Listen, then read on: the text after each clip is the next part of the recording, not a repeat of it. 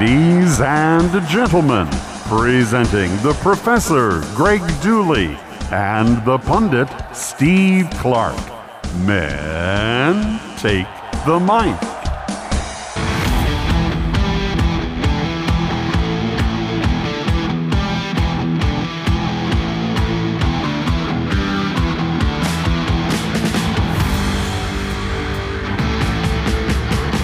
Thank you, and we are back for another week of The Professor and the Pundit with Greg Dooley and Steve Clark. Our title sponsor is Nick Hopwood, who's a certified financial planner, founder and president of Peak Wealth Management.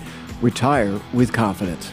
So, Steve, I've had a few people ask about our timing of our podcast, and it will come out every Wednesdays, including up through the football season, which is kind of you're like, well, why Wednesday?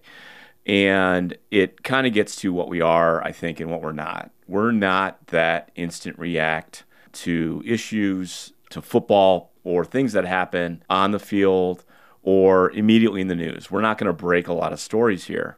So we're going to be that deep breath look after the game, certainly record it closer to, because we have to record it and edit it and drop it. But we're going to be more of that higher level. If you follow Invictors, more of the off the field, big themes, big issues, and things that we enjoy to talk about. So it'll come out Wednesday mornings, usually by, say, 7 a.m. or something like that.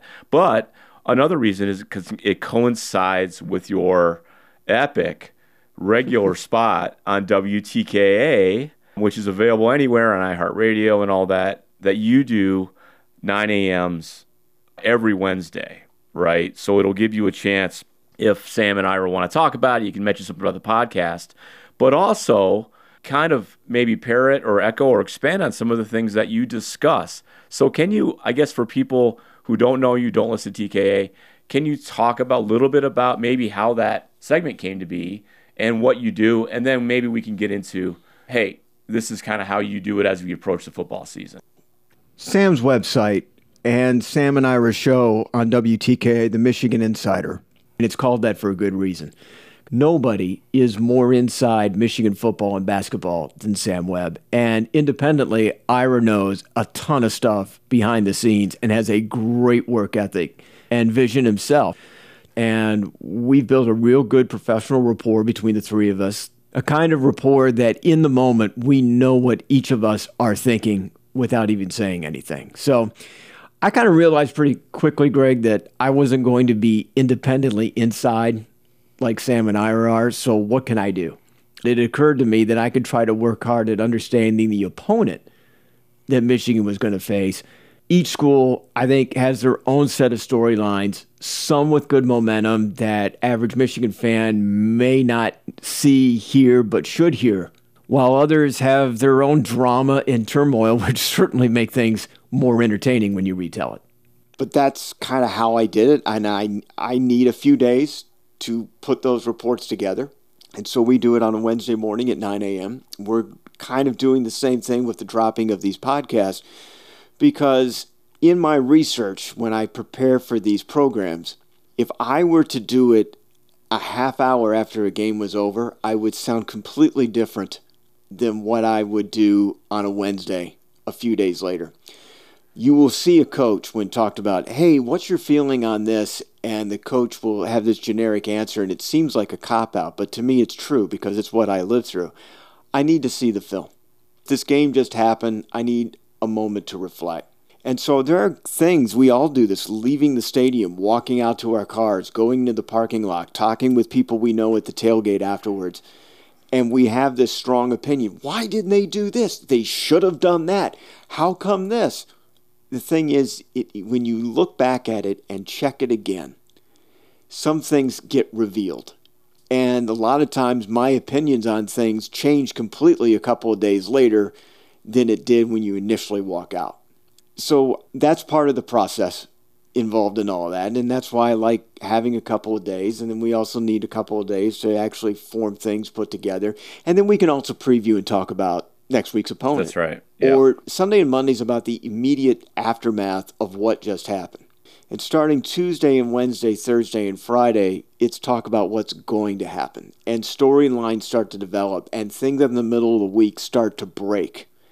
That's worth commenting on. So Wednesday is a great day to be able to put things together, and we can have a little bit of both, where we can still talk a little bit about what just happened with some perspective, and then not be too soon to talk about the future. Yeah, no, it makes sense. But by the way, your preparation, and of course I'm very biased, it's fantastic. I know you spend a lot of time on it.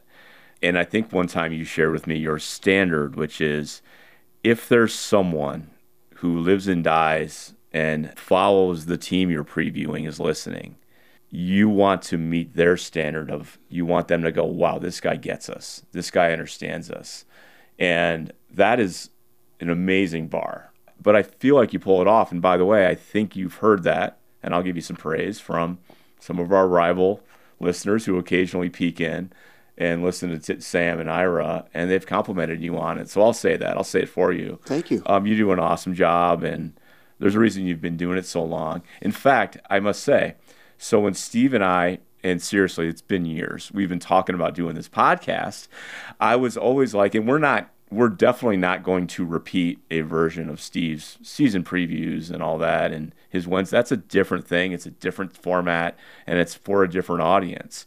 But I always said when we were thinking about doing this, like, hey, I have things I talk about in Invictors and, on Twitter and do these things, and it'd be fun to talk about. But man, I think there's an audience for maybe a different version or more, but to leverage all these great things that you do pick up and learn, and as you're researching teams and following the football program to get out there. And I think people would like. So we'll see if that formula works. But that was one of the reasons I think I always thought this would be a cool idea.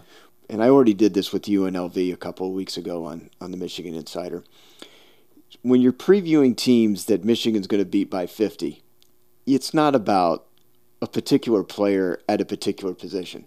It's not like that at all. The teams that I preview that are in the lower third in the nation are much more interesting off the field than they are on the field. There aren't many pro prospects, and unless they're super skilled on offense, it can be a real yawn to break down players by position. If there's one guy at a corner who's good and a guy up front who's great on defense, I mean, the obvious thought jumps out to everyone, including the guys who coach from their recliner with a beer in their hand, is we'll just run or pass around them.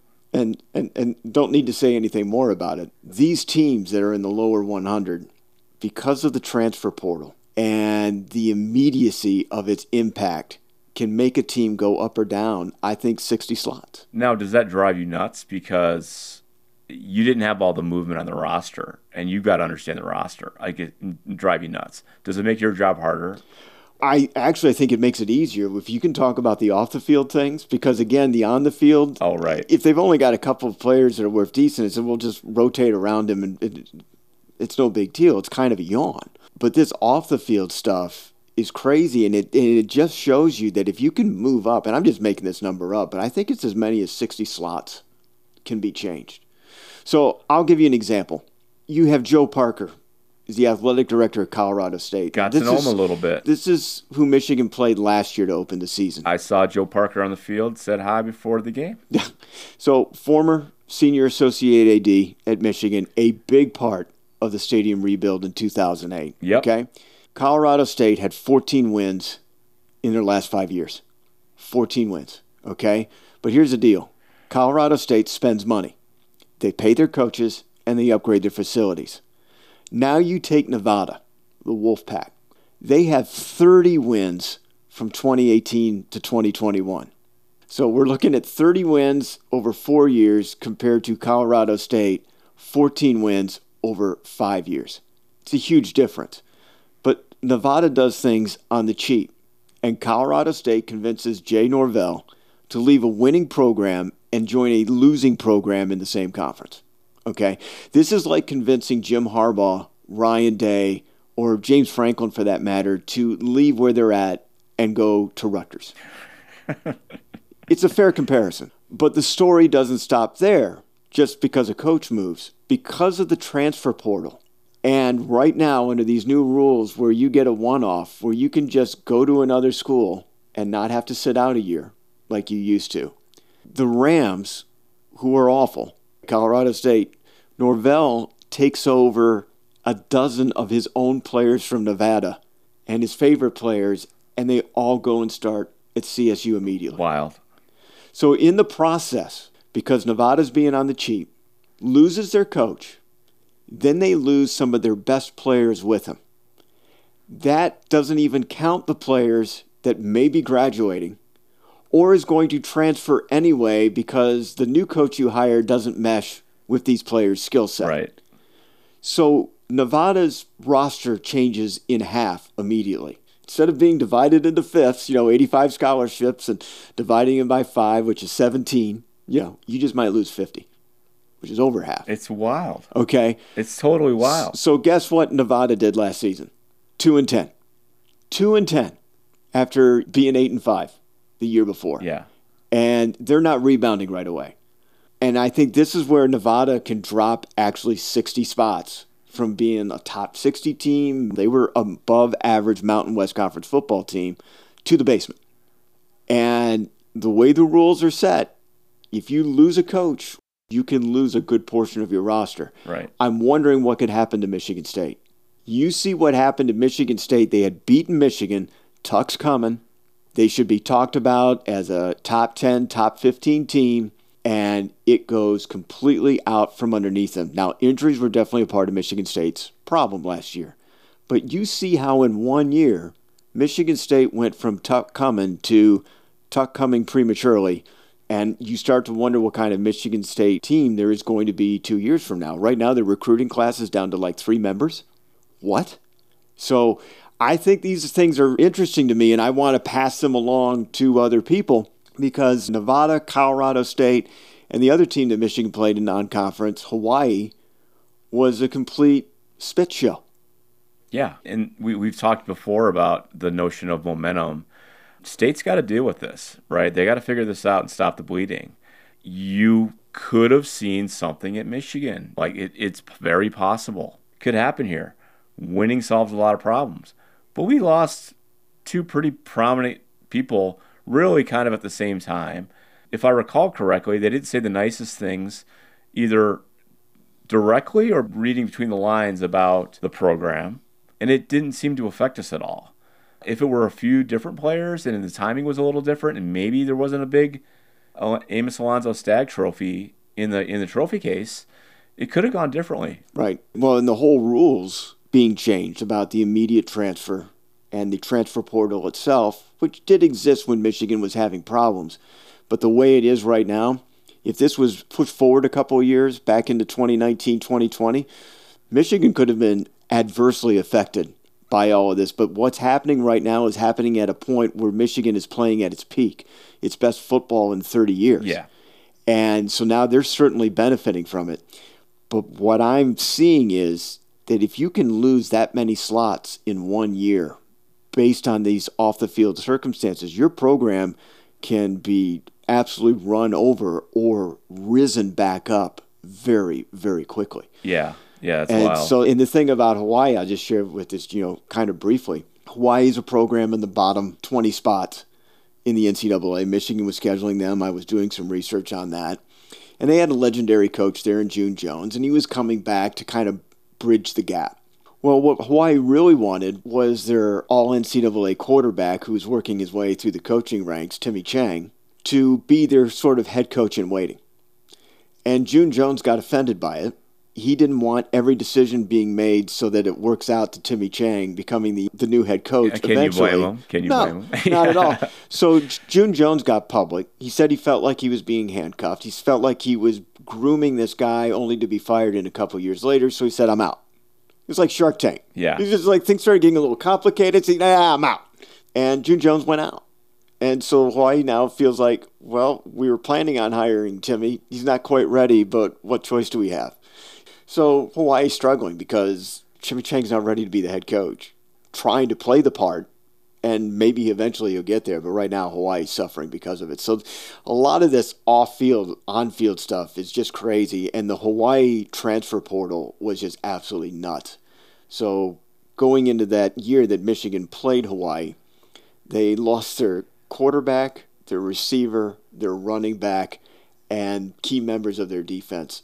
We were playing a team at night that was a shell of a college football team. But I do give you some credit, Steve. You kind of played it off. But keeping track of all the comings and goings. I get they have rosters and there's news and there's sites you probably use, but I'm for the first time kind of feeling that the news cycle or the events that are happening in the world are affecting what I'm talking about. Well, why didn't they before? Because when you talk about history, it kind of happened, and sure, you add your perspective, and maybe some things change your perspective that happen in the world or make something more interesting or not, but it's still the history, and that's what I talk about. So I'm not worried about writing an article about fielding H. Yost in May that's going to be published in the fall, right? But everyone else who writes about college football this time of year has that problem. Your previews require you to have knowledge, and the last thing you want to do is talk about a guy who's not on their roster anymore. Oh, that's the scariest thing. Yeah. Oh, Greg, you're right. That is the scariest thing for me when I'm writing, is to spend 5 minutes on a guy who's no longer there. Because some of these websites, and I'm talking about school websites, they haven't changed their data yet.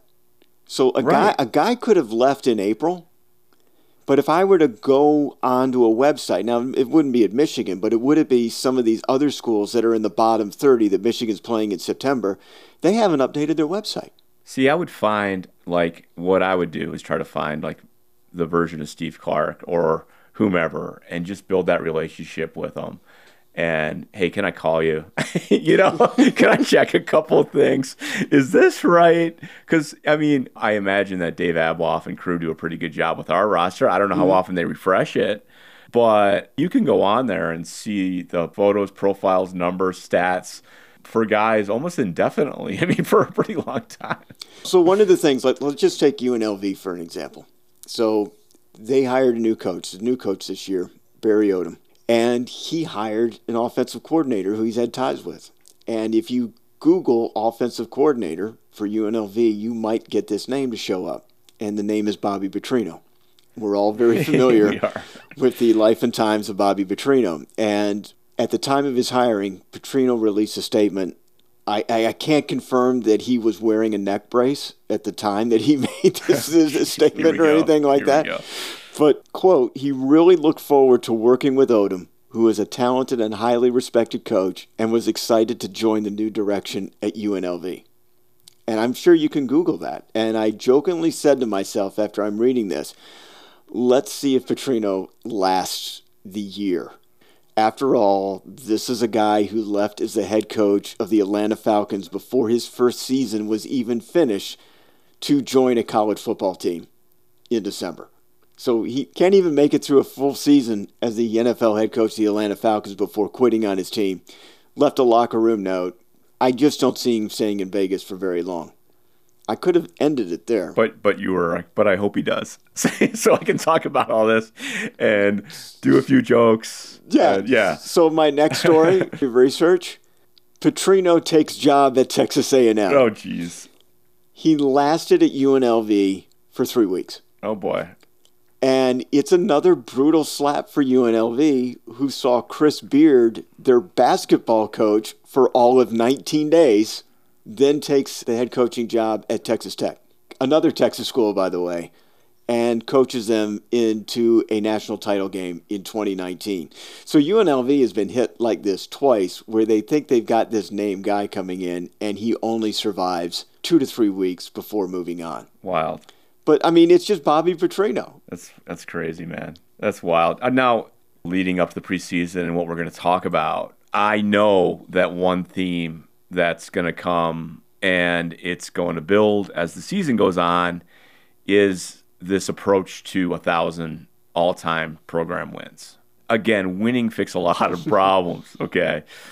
It's tough to say, yeah, well, Michigan's just been around forever and that's why they have all these wins. Well, yeah, but we're winning now too, right now. So that whole argument. But what you are going to hear, and somebody sent me this. In fact, it might have been Nick Hopwood himself, sent me this clip from Barstool Sports where Taylor Lewan and one of the Barstool personalities was talking about it. And I know their formula is to get guys like me to react.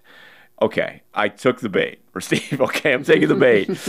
Why don't you play it, and at least a bit of it, and I'll react to what they're saying. in the early 1900s, they just invited like the local YMCA to Ann University of Arbor, Chicago. beat them, and then they're like, look, another win for the boys. Did they teach them how to play football? Yeah. There were a couple teams the where Detroit they YMCA. They brought They're them like, in come on over. and they taught you like here's this sport that's taking over America. We're going to practice with you for 2 days, show you how to play the game, and then we're going to play you and beat you by 2. And call it a title. Call it a national title. Yeah. Hey, they don't ask how, they ask how many, boys. That's all I they actually do. want to look it up real quick. 1902 Michigan. Let's just pick a random year. You've already had this thing. No. I'm just picking a random Michigan year. dominated in the 50s. That was like their last time that they like dominated it. 97, we won a national championship. You shared a national title. week 1, 1902, they beat a school called Albion. Yeah, 88-0. they were very. Hey, I want to ask a question. Throughout the record books when Michigan and Albion get together. No love lost. No Taylor- rival and Taylor Albion. No one. That's the kind of firepower we do. We got to get back to those good old That's days. a fucking juggernaut. Get back to that, Michigan. Let's do that again. All right. So what they're getting at is this thing that maybe some of you guys who have Spartan fans or Buckeyes and things like that are going to get into, which is criticism for playing tiny, maybe non-existent teams today early on in our football life. Okay, that's what you're going to hear. So, yeah, you got 1,000 wins, but how many times did you beat the Dental College of Ypsilanti right along the way? And the answer is we beat teams like that a few times. And here's the problem I have with that criticism. Yeah, we were a first mover. Our first game in 1879 is against Racine College. Game played in Chicago. We won.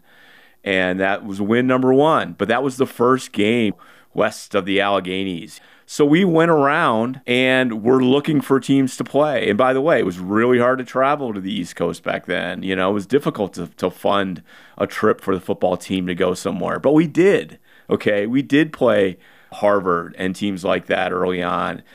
To find local competition, literally, we had to scratch together a game with this group from just south of Milwaukee and Racine to say, hey, how about a football game, right? So that went on. But yeah. While we were listening to this clip, I looked up Ohio State and Alabama. They are tied for second with 953 wins, 34 wins behind Michigan. The Buckeyes played Otterbein, Oberlin, Denison, Muskingum, Kenyon, and Carlisle, and that was 1904. Alabama also has 953 wins. They beat Birmingham High 57-0 and Marion 81-0 in 1902. Look, the three teams' overall winning percentage are separated by just 2 1/1000ths of a point.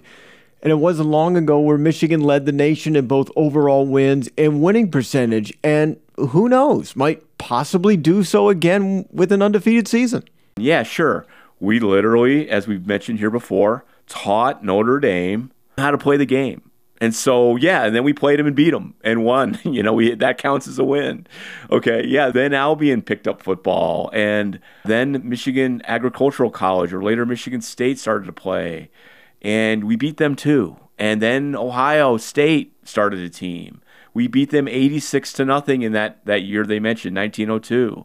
Yeah, we played a lot of teams. But by the way, it wasn't that long after we started playing that football got pretty good, actually. We played good teams. So the University of Chicago, which doesn't exist anymore, their coach was Amos Alonzo Stagg.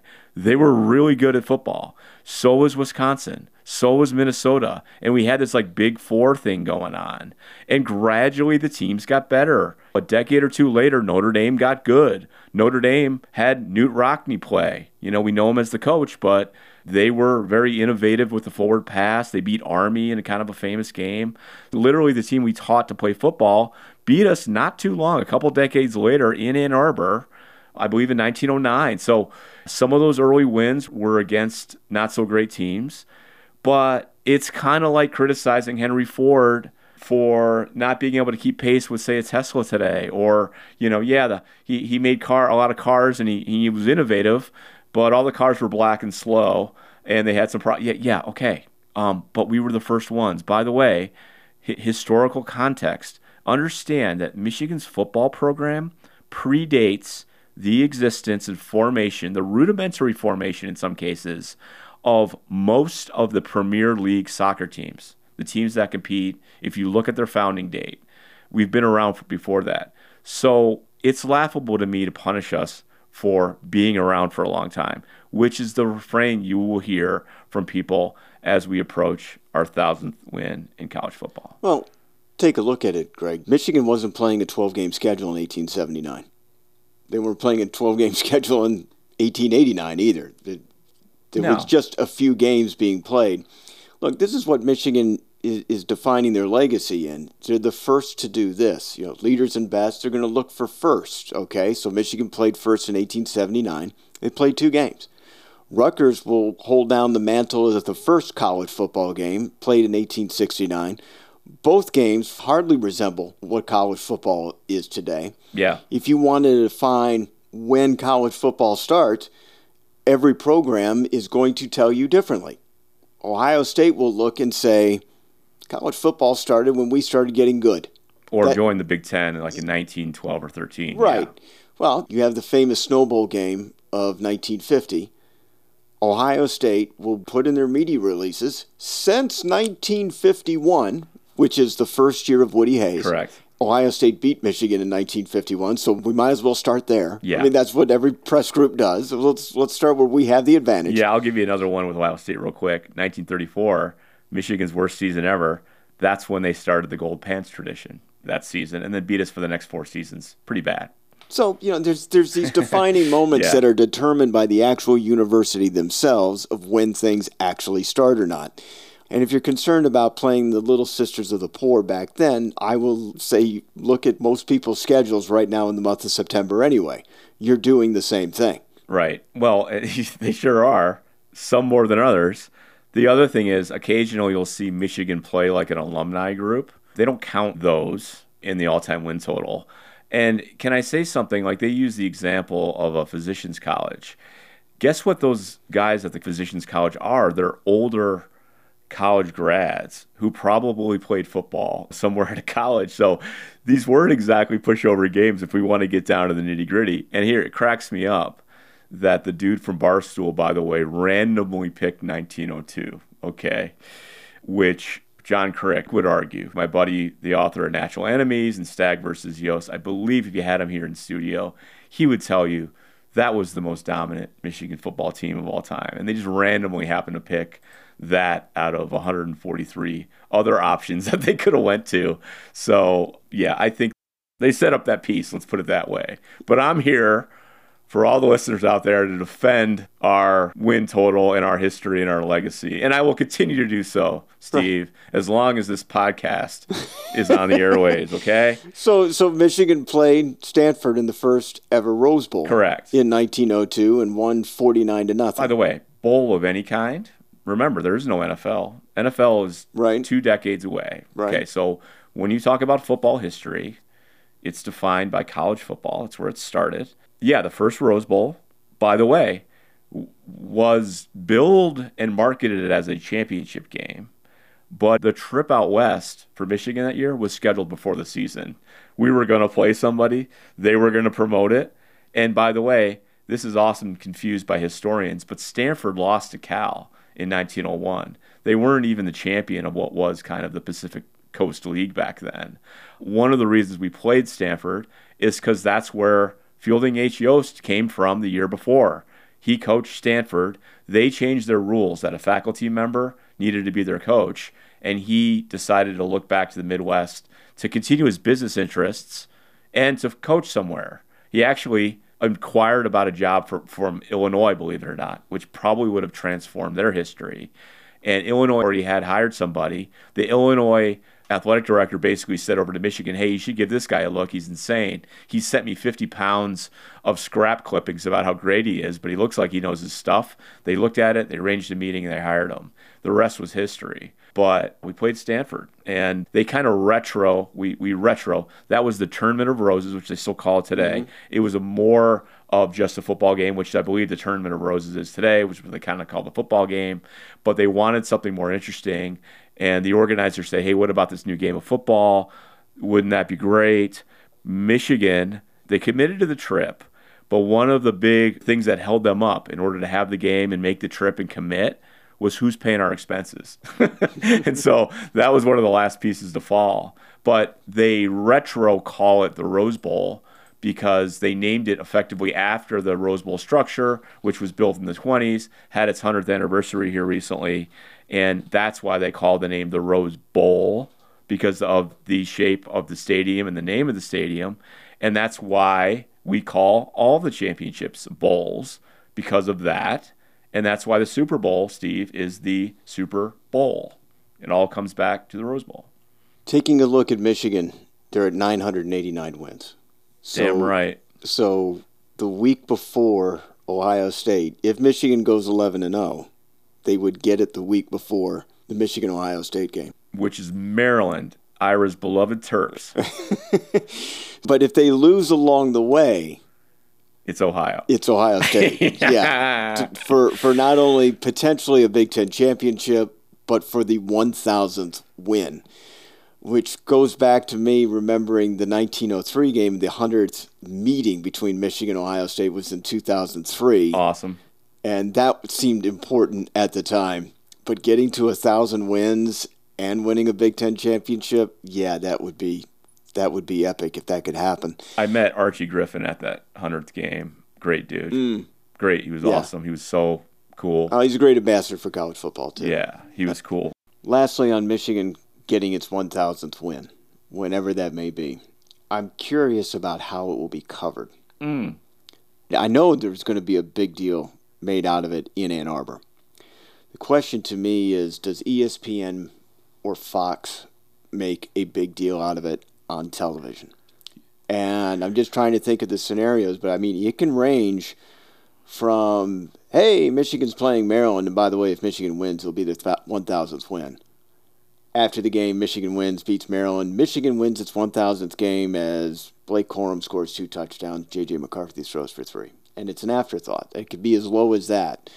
Or does it get bigger than that? Does it say college football game day is live at Maryland because Michigan may win its 1,000th game? Which do you see coming out of this to be more likely? I think if it's Maryland, they probably put a lot of effort into some pre-packaged, pre-produced pieces and really go for it. I don't know if they go as far as ESPN's there, unless Maryland's decent, right? Less so for Ohio State, just because of the magnitude of which will probably be that game. They'll do some historical context and stuff like that, but I think they'll probably use it, and I'm just thinking off the fly here, Steve, as really an opportunity to promote that Maryland game as best they can. And then to your point about game day, maybe that's the hook, right? We're here for the Terps, but also I have a feeling there's going to be some talk about Michigan winning 1,000 games. I've seen other people talk about, in a post-game show, giving a little bit of recognition, maybe a graphic, maybe a tiny feature, 10 seconds worth of it. The next step is whether you do a full 5-minute package on it in your 3-hour football game day pregame show, whether that deserves time. Maybe you'll get that. I know that if it comes down to getting that 1,000th win against Ohio State in Michigan Stadium, it is the first thing that all Michigan people in Michigan athletics will talk about. Yeah. What's on the line? A Big Ten championship and the 1,000th win. The only team with 1,000 wins in NCAA history. This milestone could happen. Everyone else who gets 1,000 wins will be much later in time. Yeah, and I remember, I mean, the hype around the 100th game isn't the same thing because it involved both teams, right? It was the 100th game against Michigan and Ohio State. So it was a shared interest and all that. But it was pretty big. I mean, they promoted that pretty strong. They did. Yeah. And, of course, I probably remember it a lot better because Michigan had a good outcome. Right. One of the last, until Fickle and all that. But, yeah, it was great. I think Ohio State will make a big deal out of it if they had won the game, preventing Michigan from getting that 1,000th win. They sure will. They'll make a big deal, but I don't think they talk about it until after they would secure a victory, and then they wouldn't stop talking about it. Yeah. Hopefully we get to see that one way or the other, us play for that. Probably will, I'm guessing. Wouldn't be surprised, though, if we stumble along the way. Just, it's hard to beat everybody. It's hard. People forget how many close calls we had 2 years ago. Nebraska, Penn State, really, really fortunate in some of those games to get out of there with a win. It's tough. Can I add one more thing here? Yeah. So the Michigan Athletic Department is fortunate, okay? Things are good. We're rolling, right? And I recently, and I think you, had to upgrade our seats. We had the option to upgrade our seats in Michigan Stadium. And it's a very elaborate process. I won't bore you if you don't have season tickets. But there's a couple of things to understand. First of all, every seat in the stadium, the right to buy a seat in the stadium comes with a required donation, or what they call PSC, right? Preferred seat contribution. You can have the worst seat in the stadium and you're paying $80. So it's not optional anymore. So you go on and they have a wonderful diagram of the stadium, and you can zoom in and it shows every single seat is accounted for with a little dot. And if it's green, it's available to move. And if it's red, it's not. Steve, there's a lot of red. Okay, so why is there a lot of red? Because I think a lot of people, well, obviously we have Ohio State on the schedule. And a lot of people who have those tickets experienced that scene or didn't and want it. But I'll tell you, I had very little flexibility, certainly to move. And by the way, I'm not a baller. I am in the 80 section. But I am all the way over through maneuvering over the years to the farthest you can be directly on the aisle in the $80 required per seat section, where I can literally slap a high five with the dude or woman across the aisle, and he's paying $225, and I am 25 seats away from the people paying $400. So that's kind of the nuance. I think it goes up to $700 as you get closer to the tunnel, the middle of the field. And then, of course, for club, for suites, for all that, you're in a different universe, right? But there was not a lot of room to move around. Either way, even if you wanted to downgrade, there weren't a lot of good seats where you could go, honey, let's dial it back a little bit this year. There weren't two primo aisle or front row or seats that I could see anywhere available to move. My seats are in the Chrysler corner. There's an aisle seat among the three. Clutch. Had them since 1985. But I'm not moving. I'm going to continue to purchase them. I'm not moving. Because, well, I could see a better game, maybe from a different angle. The thing is, the reason why I'm not moving is getting close to be 40 years. I'm not moving from those seats, even if wild. better seats are along the way or whatever. I think a lot of people are like that because you got to remember, Michigan Stadium is more akin to a religious structure, and I don't say that lightly. You go by there on a Saturday afternoon in the summer, and there's people taking wedding photos there, right? I personally know more than one person who's spread the ashes of a family member there somewhere inside the stadium or around. I think it worked better when it was grass. The place is sacred. And so I'll tell you. Rubber pellets the players are getting on their legs and arms. Right. That's grandma. But I've had tickets since I've been a Michigan student, right? And I didn't want to give that up. But one more little thing on the ticket process is now you have the right when you order your tickets to pay, it's around $50 more to get paper tickets, right? Well, who cares about that?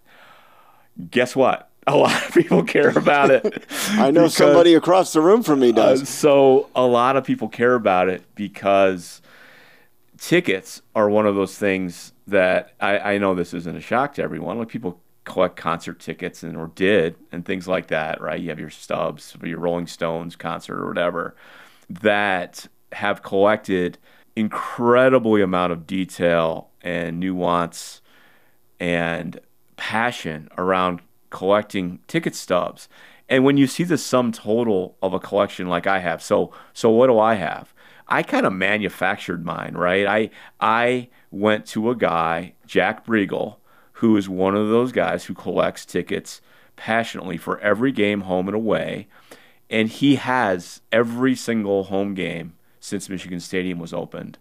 He has a stub from every game, and he has them on display at his house. It's awesome. He's only missing, I think you can count him on two hands, all the games since 1927, home and away. And there are some weird, tough ones to find, some not so weird. Like the ones that Taylor Lewan was mentioning earlier in the Well, his that's Barstool. but now Michigan Stadium was built in 1927, so Yeah. as soon as you go to 1926, you're playing at Ferry Field. Right.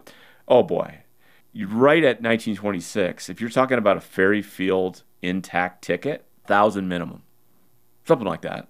It's not $100. It's several hundred to $1,000 or more, depending on the game, depending on the circumstances. You get back to the Yost era, you're looking at, for an intact ticket stub, couple thousand plus for a ticket stub. And by the way, where do they show up? They show up in family scrapbooks that have been passed on from generation to generation, and they glued ticket stubs. Some of them did from a big game. So what you find when you find a ticket from that era, very common, if they show the back, you could see where they ripped it or carefully tried to remove it. And there are techniques to try to remove them without damaging the ticket. Yes, it gets that weird, but that's what's going on. And so Michigan ending the paper ticket has caused a lot of angst for people who collect this stuff. And what I've started to do is kind of manufacture, for the Big Ten championship game, I had a digital ticket. And so I kind of made what is effectively like a ticket, threw some confetti in there, used the logo. And to me, it's personal. It looks sweet. It does look sweet. Thank you. And I've had many people go, will you do this all year next year, for us? But programs are going away, all that kind of stuff. We're going digital. Now, there may be some opportunities for new things to collect that already are, like NFTs from your seat that create a digital kind of version of your experience and your visit to the game. Like maybe that'll be cooler one day and provide more memory. But for now, for old school people like me, we're pissed. We're just pissed. And the funny thing is, it kind of sucks to pay like what it is, $45 extra to get the paper tickets. But I think a lot of people would do it. What will it cost me? But the hard part is they're not investing any money in designing tickets like they used to have. Great artwork on the tickets and programs, cool photos, and frankly, they kind of just started mailing that in and not putting any effort into it over the years, where it was a block M, maybe a photo of a player or something like that, but so kind of lame. I had a collection where Michigan football had the fan day, and they allowed the kids and the families to take pictures out on the field. And my kid he wasn't quite a year, wasn't walking. And he was on that artificial surface with the pellets, and it was weird to him, and it was an accident, but he does this perfect three-point stance at less than a year. So I get down with him in a three-point stance as well. Hold it. Take the picture. And, I mean, it looks really, really good. And then we tried to recreate that each year of him growing up.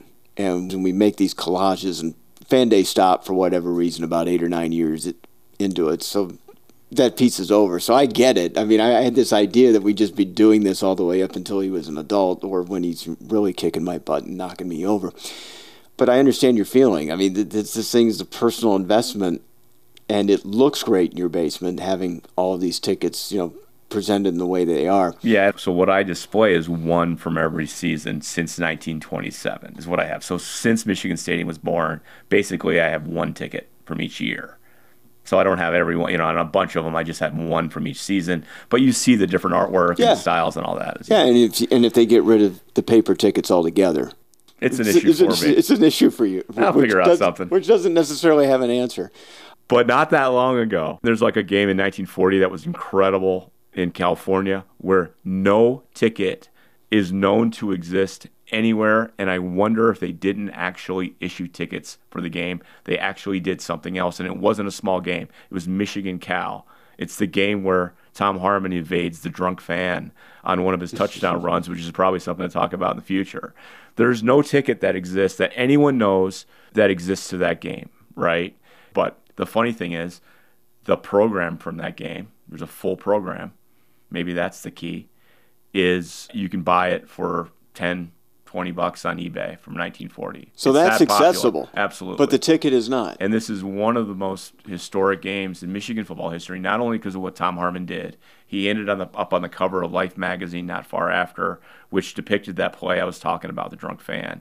Not only that, it's the first time a football team traveled by plane to a game, and they actually had military. They used a couple different planes. They actually had military people on the plane to study the effects on young men. Hint, like what would happen if we transported soldiers like this, to see how they would respond, how they would perform, how hydrated they would be, and ultimately perform in the game and then fly back. It's the first time it happened. Mm-hmm.